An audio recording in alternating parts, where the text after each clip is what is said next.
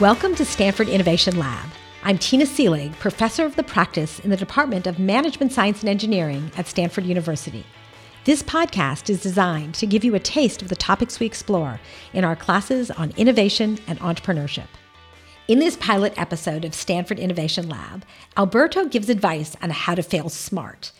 His lessons are based on his experience founding 2 companies and working as an early employee at Google and Sun Microsystems. He covers a diverse set of important topics, including how you can execute your business plans perfectly, but still fail dramatically if your plan is flawed, how startups are systems that need stress in order to grow, and finally, why we should pay careful attention to the baby dragons in Game of Thrones. I'm a huge fan of Alberto's work and hope you find his insights as meaningful as I have.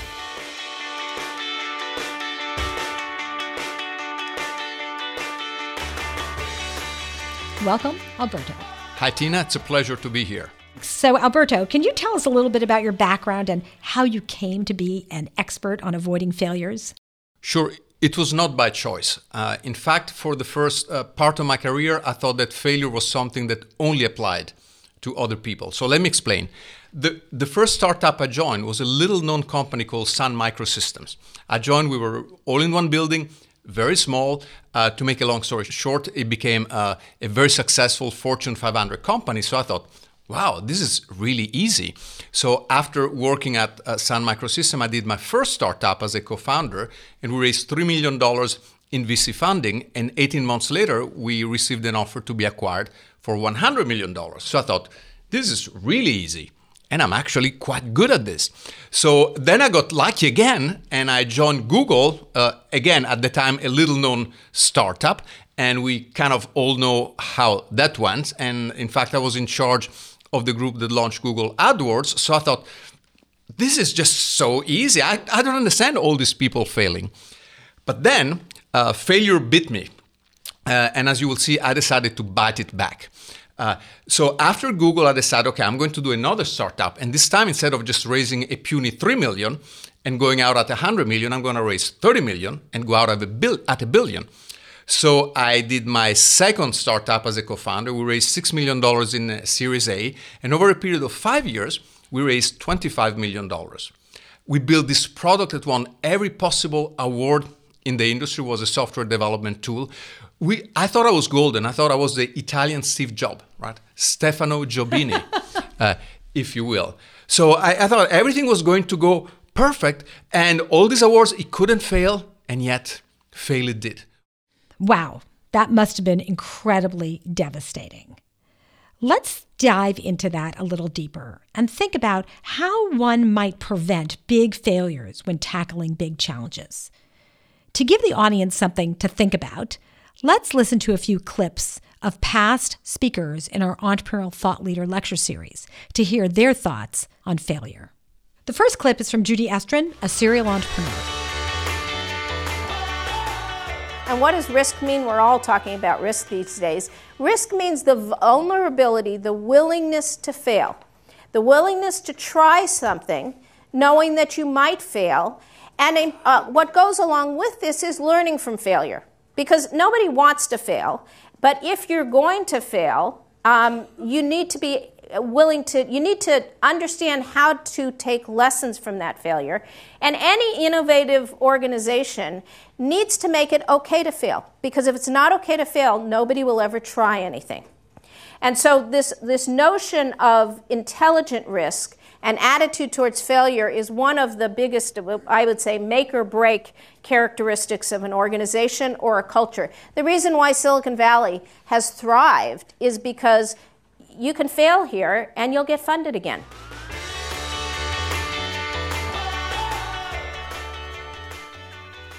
So, Alberto, Judy emphasizes the point that failure is a normal part of the entrepreneurial process. Can you talk about that?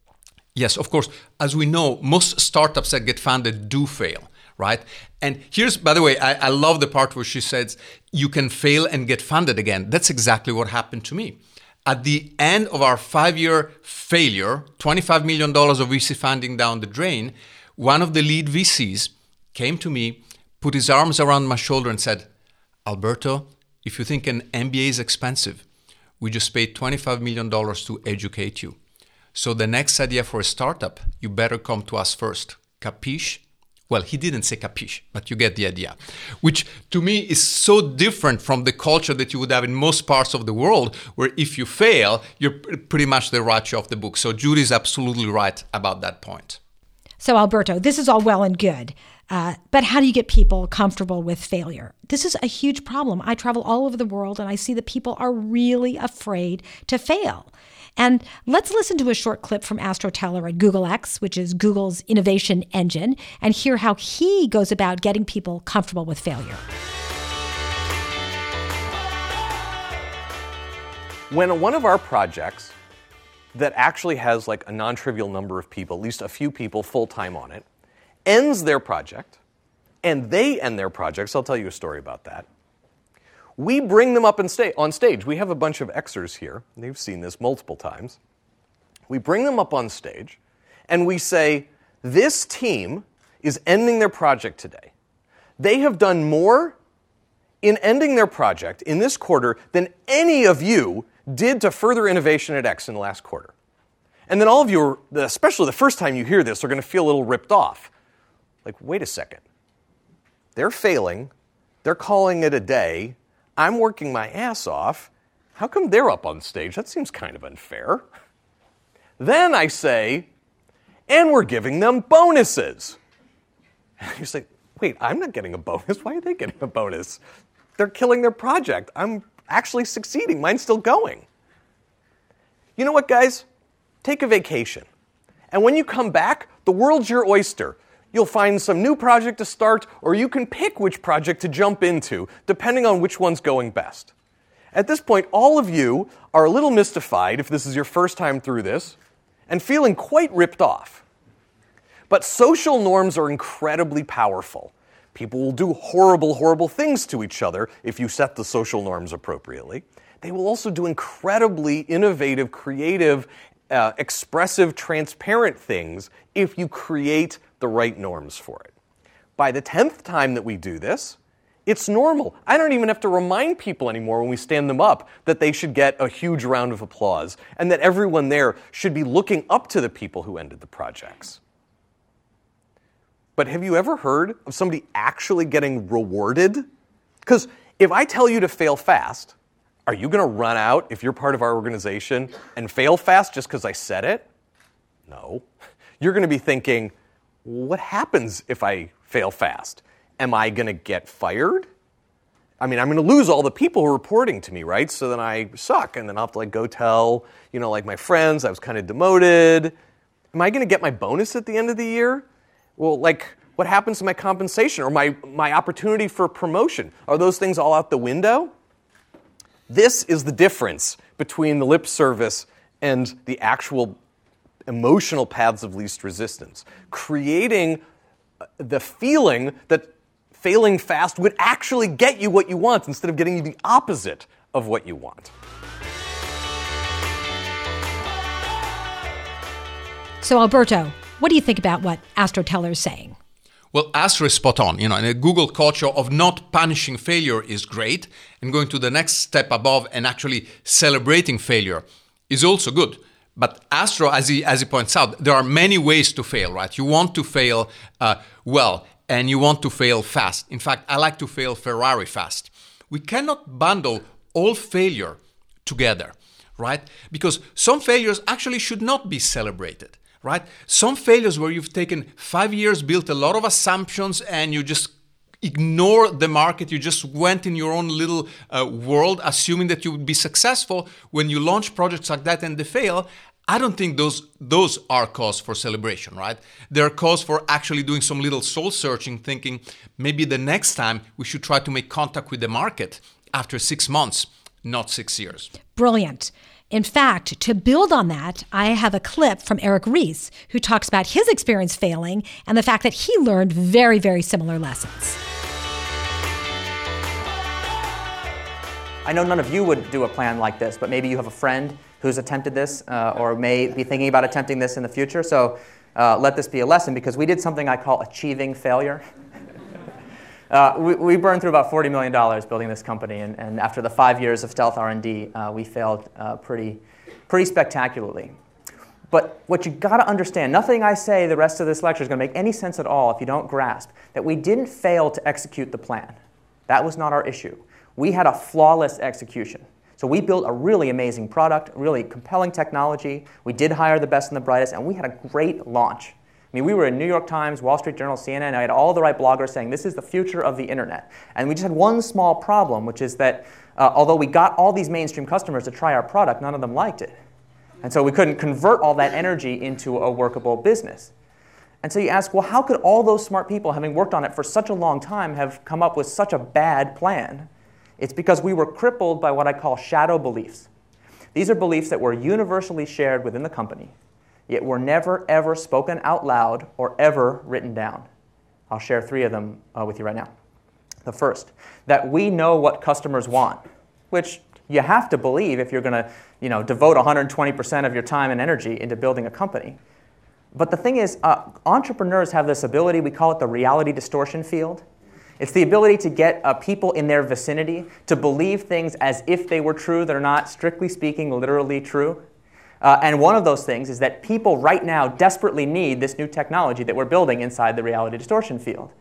And I don't want you to get the idea that there's something wrong with that. All entrepreneurs have it, good entrepreneurs, bad entrepreneurs. The issue is that there's another category of people that can use the reality distortion field, and we call them crazy people.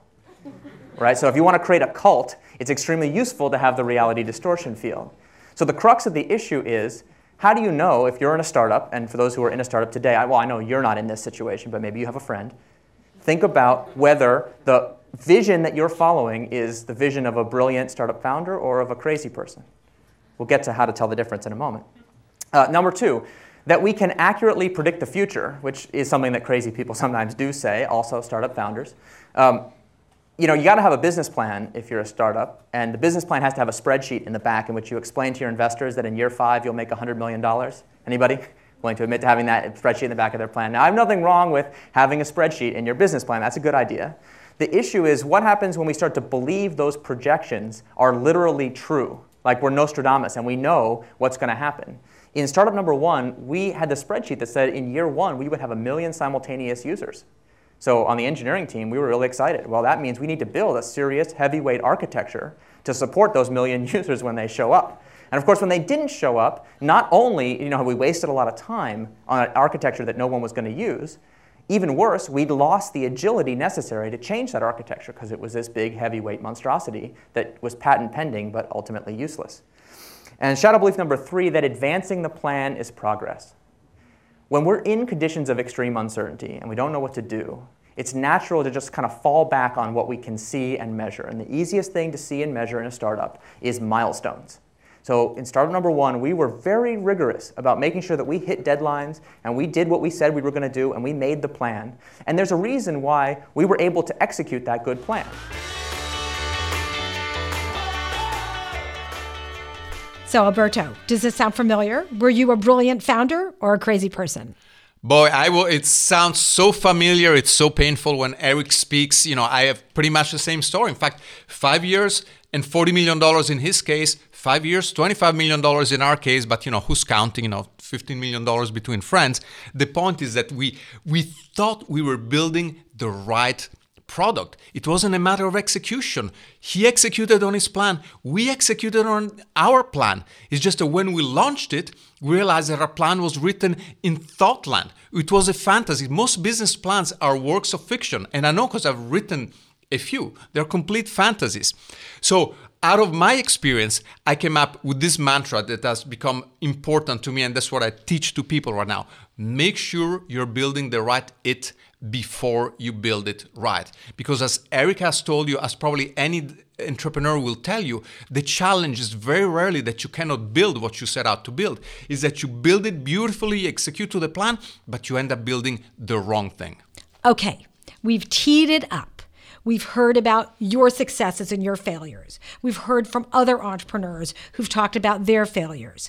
You've gone to great lengths over the last few years, really codifying a process for figuring out how to avoid big failures.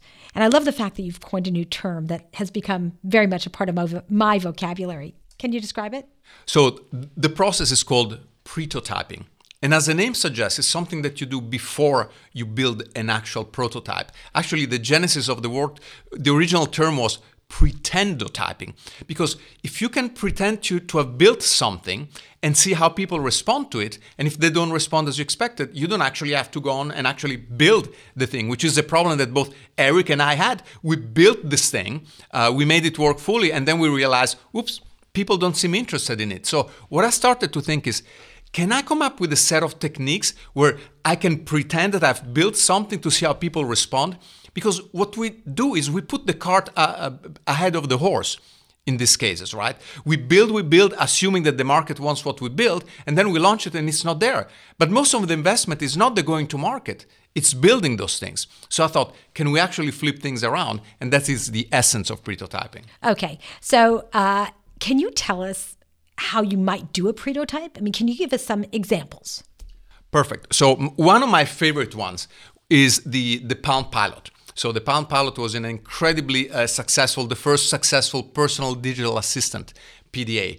Jeff Hawkins, a brilliant inventor, his previous company, Grid Computers, failed. They tried to have one of the first iPad devices, and it didn't work. So, by the way, here's a third story, three stories of brilliant people that can build what they said they were going to build, and then they launch it and it doesn't work. So after being burned, the same way that Eric and I were burned, Jeff Hawkins thought, okay, I want to build this small thing so it can fit in the pocket. So his question was not, can I build it? Because he knew he could build it. His main question was, would I actually use it? And so he did something very clever. He went in his garage, he cut a little block of wood that would have the same form factor as a Palm Pilot, put some paper sleeves and designed a user interface on them, and then he carried it with himself for a few weeks, pretending that it would actually work. So Tina, do you mind playing along with me? So I'm Jeff Hawkins. I come to you and ask you, hey, Tina, are you free for lunch next week? Sure. Let me look up in my calendar. Yeah, And sure I am. Great. What day is good for you? Wednesday? So while you look at your calendar, I pull out this block of wood with some paper sleeves on top of it, and I tap with a chopstick. Nothing is working, right? It's just a block of wood. And I say, great, Wednesday is fine for me. And then I put this block of wood back in my pocket. So you look at me and you think, Jeff Hawkins is crazy. He's tapping on a block of wood. In fact, what he's doing, he pretended to have a device that worked the way he meant it to work before he actually built it. So after doing this for 3 weeks, he learned a couple of important lessons. First of all, he had the right form factor. This would carry in his pocket all the time. Secondly, he learned most of the time I would use it to do 4 things: appointments, an address book, to-do list, and maybe a little notepad. At the same time, Apple was coming up with the Newton that did all kinds of things, very sophisticated, and it was a flop. So this is an example of prototyping. He pretended to have built something to see if he would actually use it. Then he knew he could build it. In fact, he built it, he launched it, was incredibly successful. So I know that there are other tools that you use for other types of innovations. What if I were a restaurant? Or what if, so it wasn't something that I needed a form factor? Or what if it was a process that was going to take place in some company? How could I prototype those types of things? Well, give me a specific example. So let's say I was running a restaurant and I wanted to introduce a new recipe and I wanted to know if people might like it. Perfect. My favorite example in the restaurant is Max Spaghetti. Now, as an Italian, the concept offends me. Overcooked pasta with a ketchup sauce in a styrofoam cup is not my idea of spaghetti. But here's the idea. Other ideas at McDonald's could have failed. Like think about chicken McNuggets. Whoever came up with that was innovative, right? Nobody had done something like that. So before we think that's a terrible idea, we think, well, let's prototype it. And what's the simplest form of prototyping in this case? It's called the fake door. You don't need to cook any pasta. No spaghetti will be harmed in the process, right? All you need to do is put on the menu Max Spaghetti.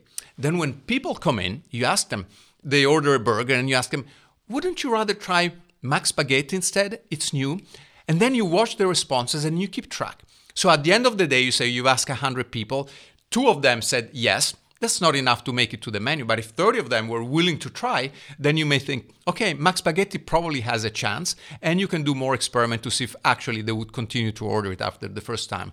But the point is that the first experiment, you got data in less than 2 hours, right? At lunchtime, before lunchtime, you thought, would people order Max Spaghetti? You put it on the menu.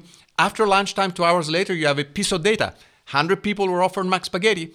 2 people decided to have it. Or maybe the result is 30 people. I don't know. But you get to data very, very fast. Time to data is key to failing fast. So in the situation with Jeff Hawkins, he had a data set of 1 himself. In this situation with Max Spaghetti, you might be in 1 or 2 stores. How much data do you need, and how do you know when you've got enough data?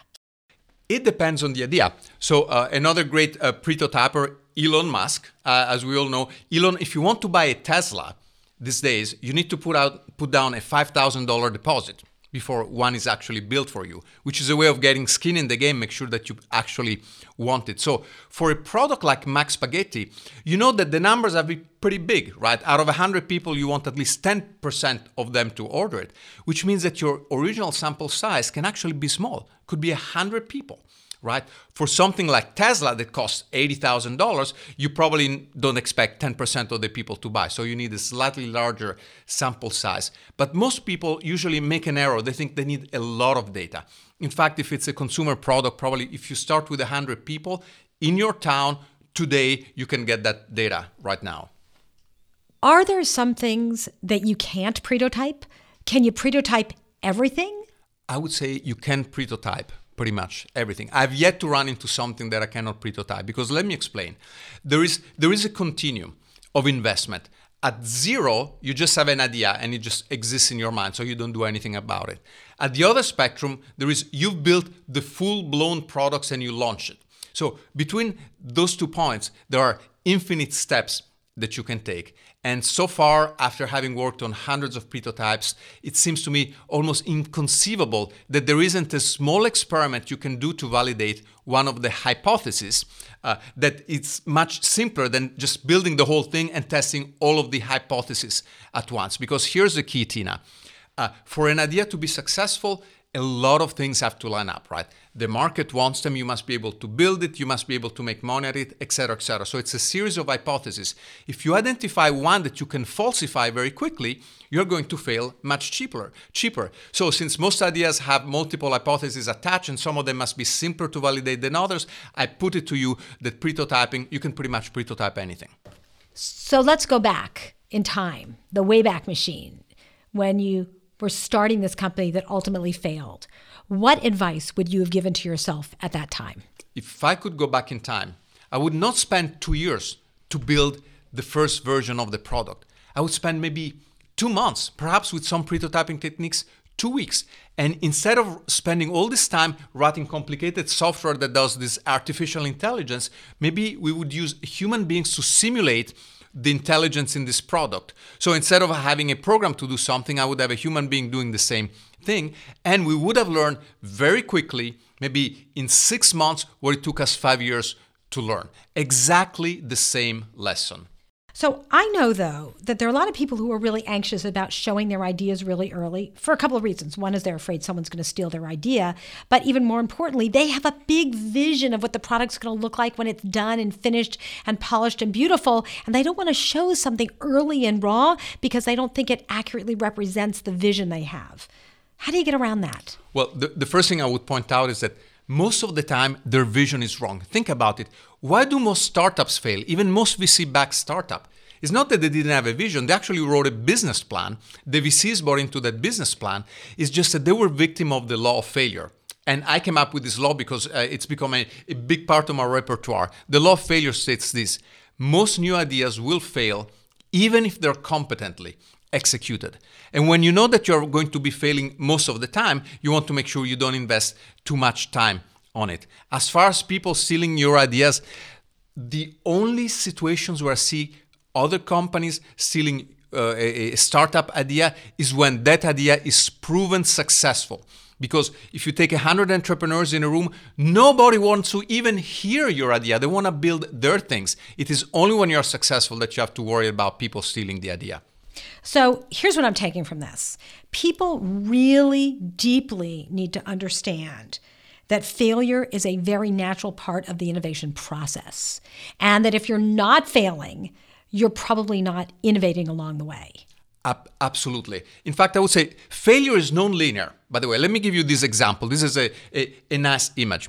If you've seen Game of Thrones, at the beginning there are these little dragons, and at the beginning they're really cute, right? They have these little flames that are like Zippo lighters. You want to pet them. You're not afraid of them, right? So at the very beginning, failure is like that, completely harmless, even cute. It's just like if you keep going ahead and refusing to actually touch the ground, you're refusing to deal with the market, the dragons get bigger and bigger. So, and instead of a Zippo, they're going to incinerate you and your entire company and everybody that's involved with it. So failure is good, and everybody talks about, failing fast is good, failure is good. But let me tell you exactly why. This is a scientific explanation. Human beings and startups are systems. They're living organisms, and living organisms need stress to actually grow and get stronger and succeed. So when you have little failures, it's the equivalent of jumping from a 1-foot stool to the ground. You're not going to hurt yourself. You can do that 100 times. However, if you wait and you jump, you build this thing, it's like jumping from, say, 6 feet. Maybe you can sprain an ankle. You keep building like we did for 5 years. It's like jumping from 30 feet. So if you fall, you're lucky if you break a leg. You can kill if you do that. So small failures are very small stresses. You can do them all day long, and they will make you stronger. Just like with the bones, right? If you don't put stress on your bones, they will weaken and they will break. So little failures actually are good for the system. A lot of people think you could do this with surveys or focus groups. Why can't I just do a survey or a focus group? Why do I have to do a prototype? Well, what a great question, right? Here's the problem with survey and focus group. There is no skin in the game, right? There is a famous story is Crystal Pepsi. Pepsi Cola, who definitely knows how to make soft drinks, had an idea for Crystal Pepsi. Same Pepsi taste, same Pepsi bubble, just without colorings and chemicals. And you can be sure that they did focus groups, and you can be sure that they did marketing, but then they launched it and it failed. Why? Because there was no skin in the game. Here's what happens in a focus group. Let's have a focus group, all right? So, hey Tina, I'm building this new amazing bicycle. It's solar powered and it's gonna cost $2,000, but it will last a long time. Is this something you would consider buying? Sure, sounds interesting. Great. So you've given me an opinion. I've given you an idea, you've given me an opinion. You put no skin in the game. Right? So this is how people end up investing in ideas. They get a lot of opinion. Oh, this is great. So they go ahead, they build it, and then when it actually comes to buy it, nobody buys it. And that's what I think Elon Musk does great with Tesla. He didn't just ask people, hey, here's a very cool $120,000 all-electric 2-seater. Would you buy it? If people said, yes, I would buy, he asked them for a $5,000 deposit. See, the opinion is just no skin in the game, but a $5,000 deposit is a lot of skin in the game. And to me, that's the difference between focus groups and actual prototyping. You have an artifact, and you use that artifact to collect not opinions, but data. And data has to have some skin in the game. Wow. Alberto, thank you so much for sharing these ideas with us. It's clear that failure is a critical part of the innovation process, and that these experiments or prototypes not only teach us to fail fast, but they provide incredible opportunities for learning. I hope that all of you have enjoyed this podcast, which is our prototype of this new series. Stay tuned for the next edition, which will certainly benefit from what we've learned from this experiment. This podcast was brought to you by the Stanford Technology Ventures Program. You can find additional podcasts, videos, and articles at ecorner.stanford.edu. And also follow us on Twitter @ecorner.